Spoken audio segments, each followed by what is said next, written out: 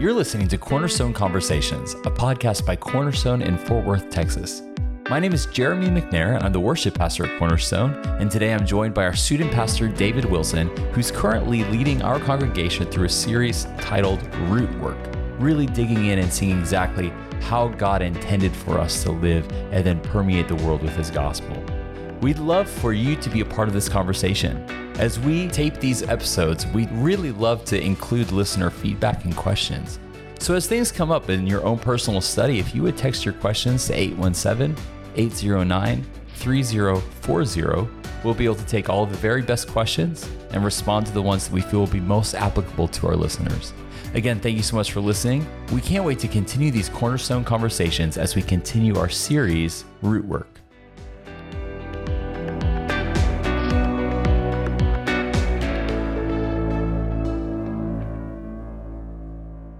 David, what a great sermon you gave for us on Sunday here at Cornerstone. I absolutely love the way that you're starting to wrap up this series, and I can't wait for the conclusion of it this upcoming Sunday.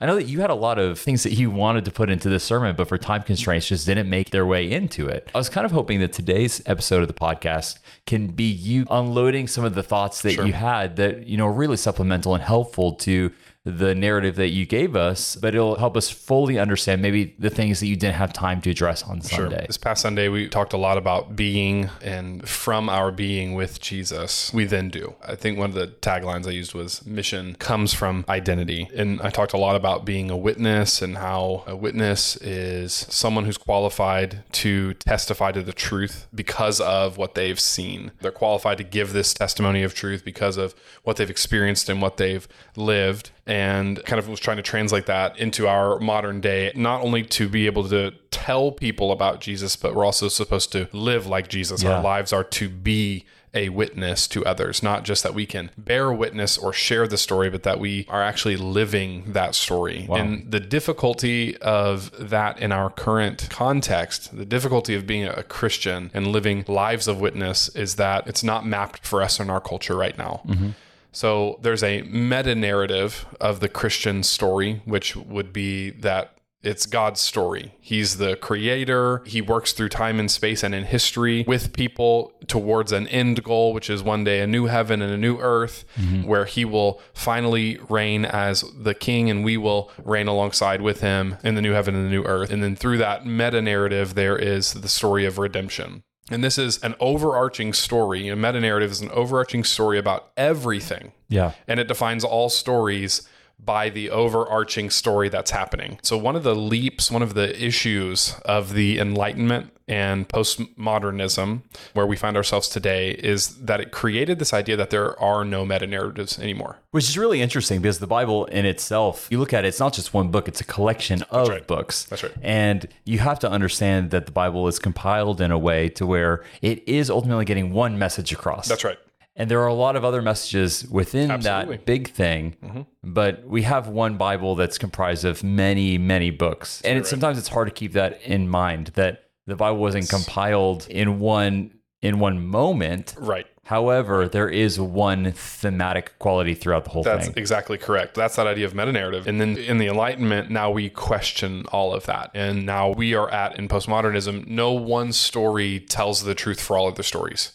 And that's certainly what the Bible claims, that the story of Jesus, the story of Israel, the story of God working through his people, this is the story that tells kind of in a microcosm, the whole story of humanity, and has an entire world implication for who Jesus is and what he's done. And so the Enlightenment questions that. Postmodernity questions that and says that none of those stories are true. And that's why your truth can be your truth and my truth can be my truth. And that's not a mutually exclusive claim. They can both exist somehow together, even if they're diametrically opposed. Because in this school of thought, truth is variable based on your own experiences, right? It's not rooted in a moment of history. No, and there's no universal truth. There is no overarching thing. Nothing is universally true at all, except for that statement, of course, but nothing is universally true at all. It's only as true as you experience it, like you just said. And this is kind of a completely anti-biblical assertion. And so this is problematic for us because while Christians believe in Christ, they might believe in the overarching story of the Bible, yet their lives are not rearranged by it. What do you mean by that? Okay, so they can believe in the thing, but because our culture constantly puts pressure on us to not believe that there is a story that we have to live by, instead we have to self-create, and we must be perpetually in this cycle of self-definition and reshaping ourselves to become that better version of ourselves all the time. There's this tension within us as believers where we want to believe the story, we want to be framed by it, we want to work from it, we want to become a part of it. Sure, yeah. But at the same time, we also want to be really comfortable. And we also want to, particularly in our neck of the woods, attain wealth, look really pretty through working out because we have no mountains and rivers. So that's the only thing you can do here in this area. Like consumerism, individualism, materialism, hedonism, which is sensual self-indulgence. These kind of inputs that we've been talking about into our life systems, they're so all over the place all the time in messaging that we receive in TV shows we watch, books we read, conversations we have with other people, the ads that Facebook hears and then hits us with later. All of it is targeted at us to not live by a particular story that defines all other stories. Sure, yeah. So there's this big pressure for us as Christians. We believe in the story. We believe that Jesus is who he says he is, but that hasn't yet translated from our minds or even from our hearts into our hands and our feet. Yeah, wow. Just a reflection on that. I think so much of it is because we only believe, or we only choose to believe in some things that pertain to the Bible, or some things that pertain to the way that God's described himself.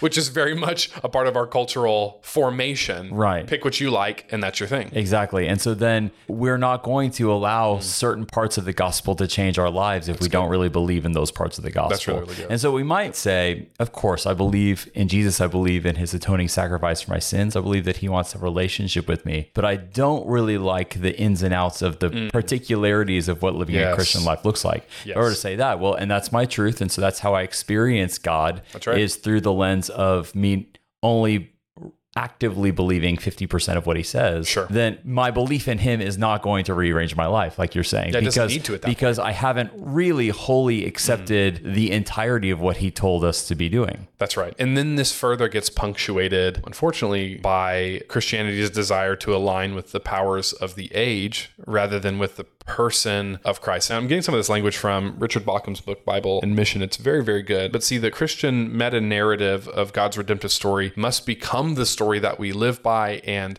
live into, and it will help us understand. So even what I'm saying by powers, we're talking about the structures of our world that produce the results that we want to see. So it could be a government structure. It could be institutions. It could be corporations. It could even be the entertainment industry. It could be all kinds of things. It could be anything that has influence and sway over people's lives. That's a part of the power systems or power structures. And in our Western world, particularly in America, the UK, Australia, places like that, all of these forces work together, actually. And even if they're yelling from different sides of the aisle, they're all contributing to the noise. There it is. And they're all saying the same thing, which is that you need to self-progress, self-create, self-define, make your life better through your own hands and through your own work. And this is just the opposite of what the Christian story is all about. Yeah. The Christian story is that you can't do it all on your own. You need God, and God will actually give you a new heart and a new spirit to be able to accomplish that thing. Right. And that happens through the person of Jesus. And that's who we need to encounter. But what has happened through history, because the church is not a proper organization in the sense of there's one The Church LLC or something like that. Sure. Yeah. Because it's a group of people, there's a nuanced way that all of these powers we've just talked about impact, influence, and move us towards something else. Yeah. And so these powers then are very much a temptation for the church to align with, like we've talked about in the first sermon of this sermon series, that there's this soft power of influence. And the church, in order to be expedient or to be relevant, will align with those kinds of structures and soft powers in order to get more people in to hear about Jesus. So give me an example of that. There's a glaring example in history. Christianity and the Crusades is a glaring example of what happens when power mingles with the church. Okay, yeah.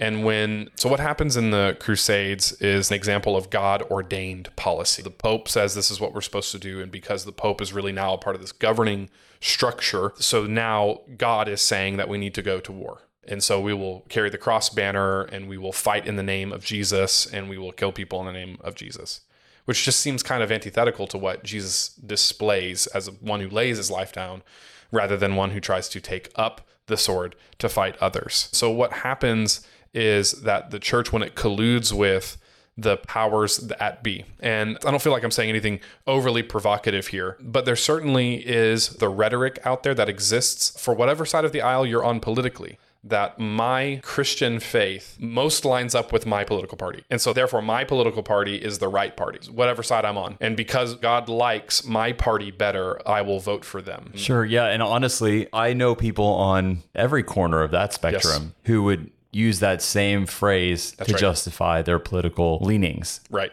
And the political leanings don't agree with one another. Yeah. However, they all say, I reached this point because I believe that it most closely aligns with how Christ would want me to. Sure. And I think that there's wisdom in some of that. Of course, I want to vote for the party that most aligns with what I align with. So I guess what ends up happening then is that you have entire subsets of Christianity that then aligns more closely with their political party than they do with their understanding of who Christ is and being a follower of Christ. And what happens then is in certain circles, being a follower of political party X means that you are a Christ follower. Yeah. As though being politically aligned makes you aligned with Christ. Yeah. And that's not the way it was ever meant to be. Christianity should transcend above politics and above any of these kind of governmental structures. But instead, what we've said is you're not a true believer if you follow political party Y and not political party X. Exactly.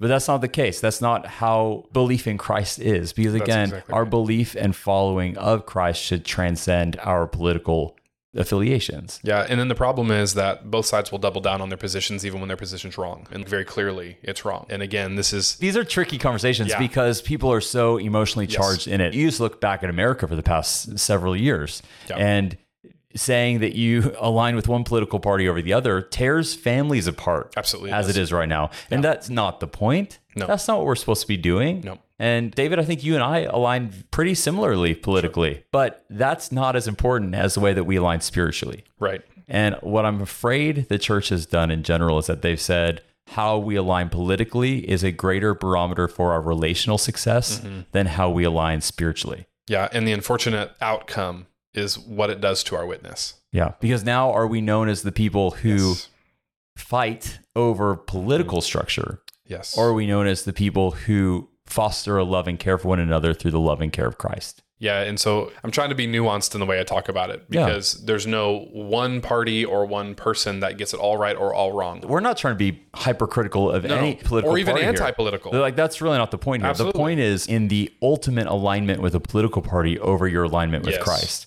And that's this problem of aligning with the powers of the age, like you were saying earlier, is we've become so closely identified politically more than we are spiritually with Christ. Yes. And Bauckham from the book I referenced this Sunday, he asked a really great question. He said, can the church detach itself? Can the church remove itself from even the meta-narrative of progress that our culture pushes? So our culture wants to see utopia through progress, individually and then societally. And so what eventually will happen is we'll all evolve, we'll all progress, we'll all learn so much, whatever it is, and we'll all become so good-natured that we'll arrive at an existence where there is no war and no crime and there's no issues in the world and we've healed all the cancer and we've cured everything and none of us even have possessions. We all just share in like kind and everything is each other's and we all love one another and it's perfect. Yeah. And the problem with that is it doesn't situate us in reality.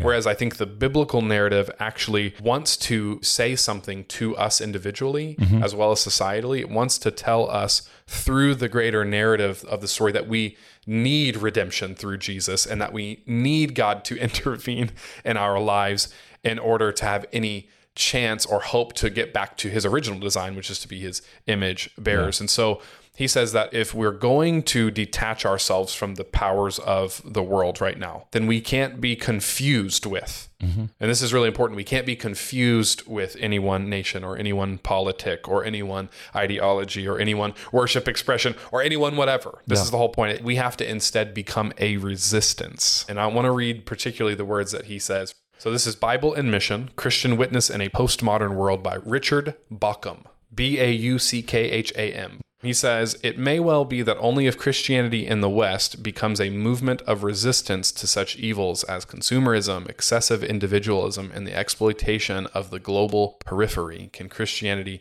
in many other parts of the world be credibly distinguished from the West. That's great. Can you translate that? Yeah. So what he's saying is that when missionaries would go to share the word of God, what would end up happening, unfortunately, in times past, Christianity, as it went forward, it also had a Western influence to it. So now all of a sudden, people who hear the gospel in their native land, whether it's a jungle or not, wherever it was in one of these developing nations, they would now start wearing suits and performing church the same way that the missionaries who performed church in Western culture performed it. And there's an inherent problem there because now you're washing out really a whole culture in the way that they live their lives, not with the gospel, but with the culture with the culture that comes along with you as an individual who've been formed by it. Right. And not that your culture's wrong or not that wearing a suit's wrong, but here's the whole point. Not that wearing your traditional tribal garb is wrong either as you worship God. They don't need a cultural transplant. That's exactly correct. So what Bauckham is saying is that we need to become a resistance movement that is able to distinguish ourselves from the Western progressive meta-narrative that says you need to improve your life and improve and improve and improve, self-create, self-define, become who you are. Your truth is your truth. And so the way that Christianity will do that is through what we talked about this past Sunday, which is mission, witness, and presence. Yeah. And they all kind of interrelate together because this idea of witness is so important for us. It's what Jesus calls us to be in kind of the reiteration of his Great Commission that we see in Matthew 28, which is like our church's mission statement, to go and make disciples who make disciples. But then there's this kind of reiteration that happens in Acts chapter 1, verse 8. The way that Luke talks about it is that we're going to be witnesses. And a witness is one who testifies to the truth that they are uniquely qualified to give. So for the Christian, though, we can't just testify to the ideas of Christianity and talk about how it's good for us to kind of think Christianly and act Christianly and be moral people. Really, we can't just be teachers of the words of Jesus, although that's important and there's a place for that. But Christianity isn't just a set of mere ideas and philosophies to live a certain kind of holy life. Really, being a disciple means that we are encountering the person of Jesus. Yeah. We are filled with his presence. We come to know him personally as if he is a real person because he is. So he's not just a set of intellectual ideas. He's an actual being that we come to know, where we talk and listen and he talks and we listen, and we have a dynamic growing relationship where then when we read his words and we read the stories about him, we can be impacted by what he said to us, not simply because, oh, that's a really great idea to live by. Oh, that's a really radical teaching to love your enemy. But see, nobody does that apart from Jesus living in us. Yeah. Well, I think that's part of it is we witness what we experience. And you can't be a true witness of Christ if you don't experience him as he is. It's really well said. And part of the problem is so many people experience their culture without experiencing their relationship with Christ. And so then when they go out to make witness as best they can, they're making witness of what they've experienced, which is then their culture, which is why then you end up with some tribe in a remote African village looking like they're from Indiana. It's because instead of witnessing the experience with Christ, they're witnessing their cultural experience in church, and they're very different things. Yes, that's exactly right. So this is why this idea of witness is so important, because what it means is then that we have to reorient our lives around the call to be with Jesus through the spiritual habits that we know of, stuff like reading your Bible and prayer, attending church, tithing, scripture memory, and then some of the things that we've been specifically talking about, like Sabbath and the practice of slowing down, silent prayer, actually just being with Jesus for a moment, focusing our minds on him and just being near to him. The more that we live our lives around that kind of pattern of living, the more that our lives will become actual witnesses. Not just the words that we say, not just the truth that we can testify to, but the way that we live, the way that we act, the way that we think actually becomes its own witness to those around us, because now we're living in a transformed way. Right. We're getting rid of the old way that we used to live, the way that our culture patterns us and shallowly forms us to live. And instead we're putting on a new way of life. We're putting on the new life, as Paul and Jesus and the rest of them talk about in the New Testament. So the Spirit then is challenging us every day in moments to become more like him. Jesus' grace and love are shaping the ways that we think and talk around a desire to love him more fully. And then God is directing us through his word to know him and approach him as if he really loves us. As if he does. Yeah, and wants us to know him more. And this kind of life actually is a living alternative to the world's way of being. Because like we talked about this past Sunday, there's a private and a public sphere. Public sphere from our culture is pretty well defined. We kind of understand how it works. Right. Like you live in a comfortable home. That's only 15 minutes away from your favorite store. Mm-hmm. Your favorite store has the best products that you want to buy. And if they don't have them, you're going to be pretty frustrated that they're not there. But even if they're not there, there is another store. Location that does have it. That's exactly right. Probably not very far at all. Not even 15 minutes away from the one you just drove to. If somebody doesn't, though, help me in looking for that product, I'm going to complain about how the customer service was not given to me. But only when I want help. If they help me when I don't want help. That's aggressive. Now that's it's aggressive. A little too much, and I don't like that either. So all I'm trying to get at with this example is we kind of have a framework of how life should work in the public sphere. Yeah. We know what it should look like when we go to a restaurant. We know what it should look like when we go to the movies. We know what it should look like when we go to church. This is what it feels like. We know what it should look like when we go to school. We know what's appropriate and what's inappropriate and how we're supposed to act and not act and talk and not talk. But then when we're in our private lives, it's a complete dichotomy because now the private life has no boundaries, really. And you can be in your mind and fantasize about anything and everything you possibly could ever want to, and nobody's going to check you or think about that at all. And what ends up happening is that our private lives then have the secret sins, the addictions, and this overload of freedom where this is who we are making ourselves into, but then we're constrained by our public lives. Yeah. And so then we are propping ourselves up to not live out of a joyful expression of who we truly are becoming in our public world. And I think what Jesus has on offer for us is to say that when we are with him, when we're spending time in prayer, when we're reading through the Bible, when we're doing all of these spiritual practices we've been talking through, is that now our public life is merely a reflection of our private becoming. Yeah. So we're becoming like God, and we're living into this alternative way of viewing the world, viewing other people, viewing myself, viewing what's coming next. I don't think that I'm going to progress towards utopia just by learning more and listening to more TED Talks. Yeah. Instead, I understand that I'm pretty sinful and that I need a savior to really help me work on me. Right. And I need to peer inward and gaze inward and look at my reactions and my emotions and feelings. And I need to go with God to really understand and be aware of who I am around other people, because I'm not just right all the time. And sin isn't just this outward thing that happens externally to me or in systems and institutions. Rather, it's a thing that's in me, and that I have this war now with the spirit in me between my flesh and the spirit moving back and forth. Yeah. And so then the more that I can live into this alternative way to our world's way of being, the more that I'll be renewed. Yeah. Well, and when you think about it, all of us have moments where that private life overflows into the public sphere. That is true. And you might apologize for it. Yep. You might be happy that someone saw your true self. Yep. You might feel relieved, but it happens to everyone at times where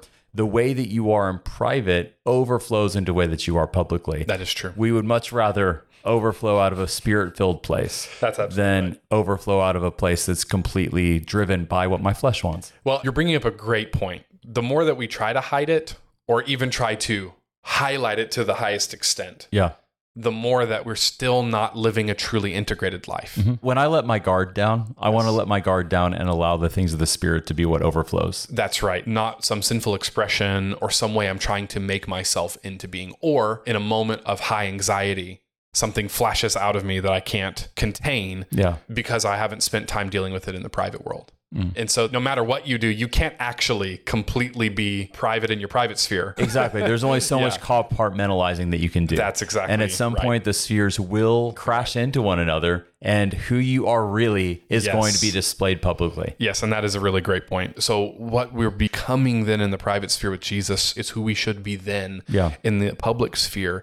And what happens as we get deeply rooted in God is that renewal begins to become a shaping force, and this new identity in Christ then begins to develop. And just that new identity of being God's child, being his image bearer, where we're in presence and doing or acting out of our time with him, then we can really get on mission, not just doing mission to do mission, but rather being on mission the way Jesus was, to go and make disciples who made disciples. And that impact will be far more deep and transformational for ourselves and for our disciples if we're doing it out of a well of time with God rather than a dry season where we're just trying to act and do and survive. It's easy to do the things that are natural extensions of who you are. That's exactly right. And it's harder to do things that are not an extension of who you are. For example, I'm not an athlete. I'll go to a baseball game with you if you ask me to. I will watch a football game with you if you want me to, because I know that's relationally a good moment, but it's hard for me to engage in that kind of realm. But I'm a musician, and if you were to ask me to do something musically related, I would love to, and it's an easy extension of who I am. Yeah. I think the same is true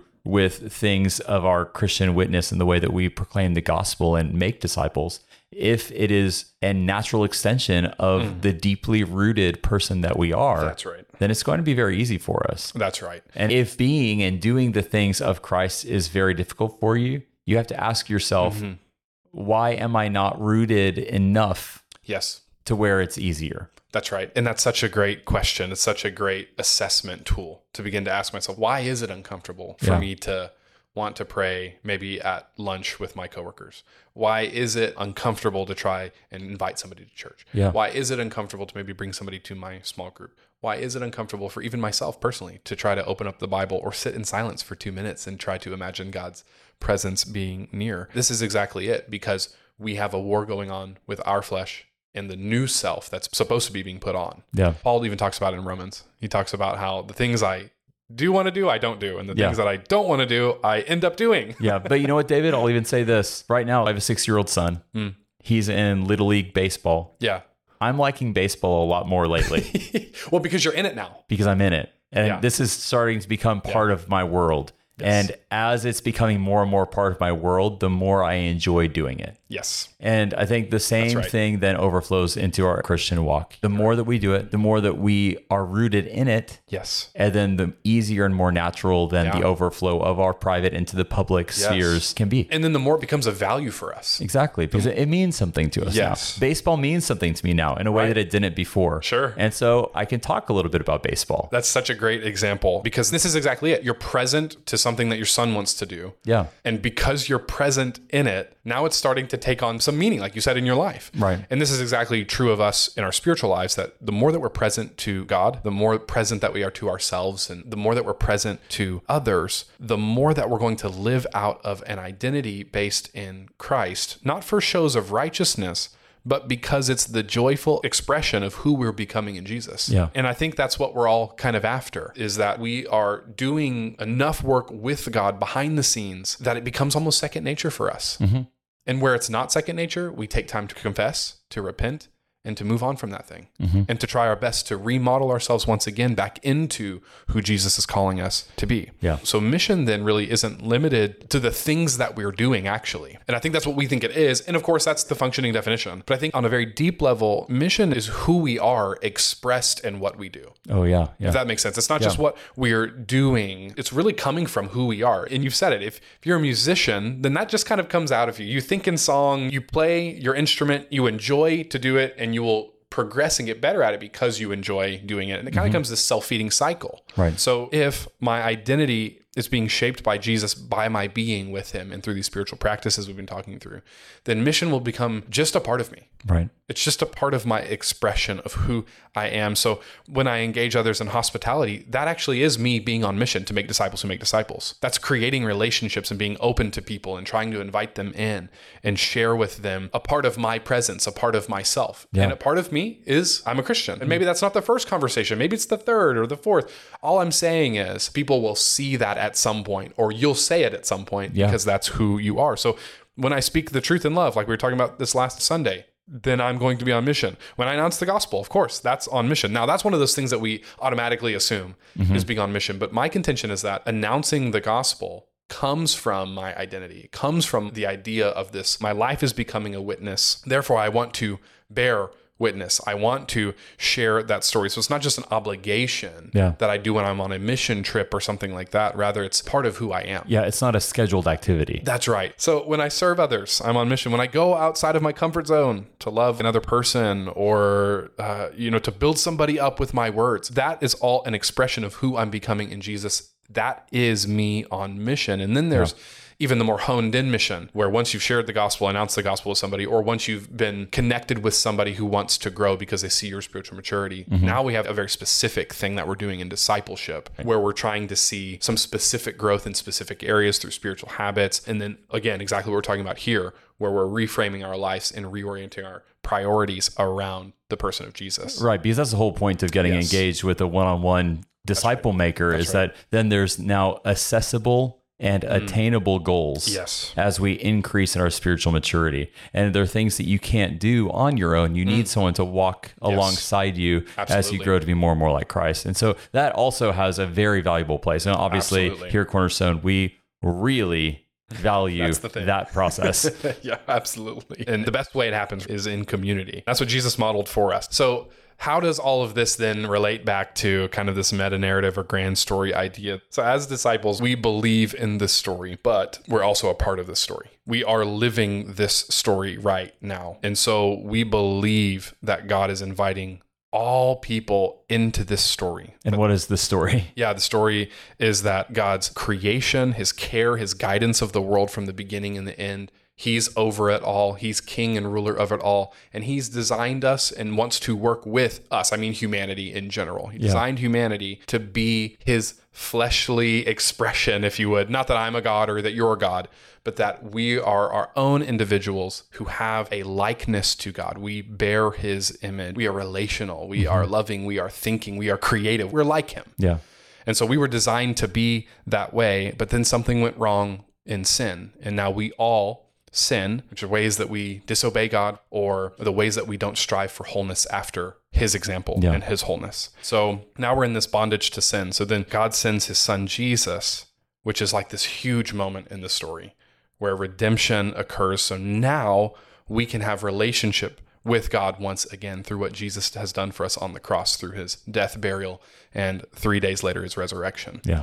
And so now we can have relationship with God, which then is shooting us towards the end of the story, which is that one day Jesus is going to come back, because when he rose from the grave, he stayed with his disciples for a little while, but then he ascended back up into heaven, as we talked about this past Sunday. Now he's in God's full presence, but one day he's going to come back and he's going to make the world brand new. He's going to make the heavens brand new. He's going to remake everything. This is the whole point. And we are going to be right alongside with him. And so when I serve others, when I'm working for others, when I'm doing what Paul talked about this past weekend in 2 Corinthians, we become ambassadors, witnesses on mission. Our lives then go out from us. We become a part of the story where we are modeling becoming like Jesus in order to save others. Yeah. In order for them to be a part of this grand story as well, for them to be transferred from spiritual death into everlasting life. And not only that, but we also are, in some sense, living out the pattern of new creation right now. Even though we're not in the full new creation, we're like a advanced signpost of it, if you want to put it that way. Yeah. And so right now, we do our best to steward our earth wisely. We do our best to steward our homes and our bodies wisely. We do our best to be what Paul calls us, ministers of reconciliation. We try to enter situations. We try to enter circumstances. We try to enter into people's lives and make things better. Yeah. Simply because that's an expression of who we are becoming in Christ. This is the meta narrative that we are living into. And without that end idea, we're tempted to think, okay, well, I'm just going to fly away to heaven at some point. And that's really my whole goal in this Christian life, is to... You have to get some angel wings and sing on a harp. And get saved, and we're gone. Get myself a mansion and be fine. That's it. But there's a much deeper, richer story that's actually happening, that should be happening right now. Yeah. We're a part of this kind of heavenly drama that's playing out here on earth. We're a part of it. We have a hand in it. God wants to partner with us, and God wants to move through us towards the world to impact it for him, to bring it back into more of this kingdom of God ideal that ultimately is going to be realized more fully one day. So our tasks then as disciples, yes, is to make disciples. But in doing that, we have to be resistors of our cultural forms and scripts. So we can't buy into what our culture tells us, this utopia, gradual progression through self-improvement kind of mission. It's not reality.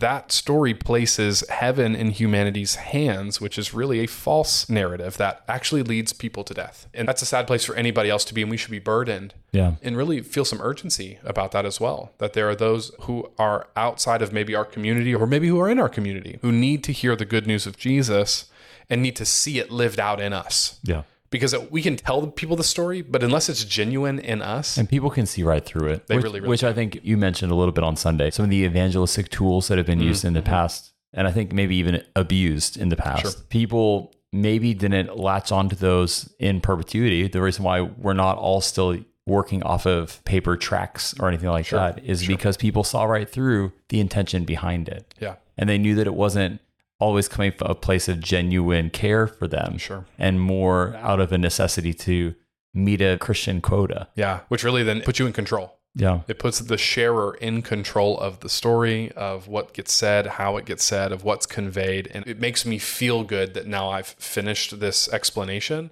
even though I didn't really take time to understand the person to which I'm speaking. Which again, I don't want to sound too negative, because part of it is a practical systemization of something that needs to happen.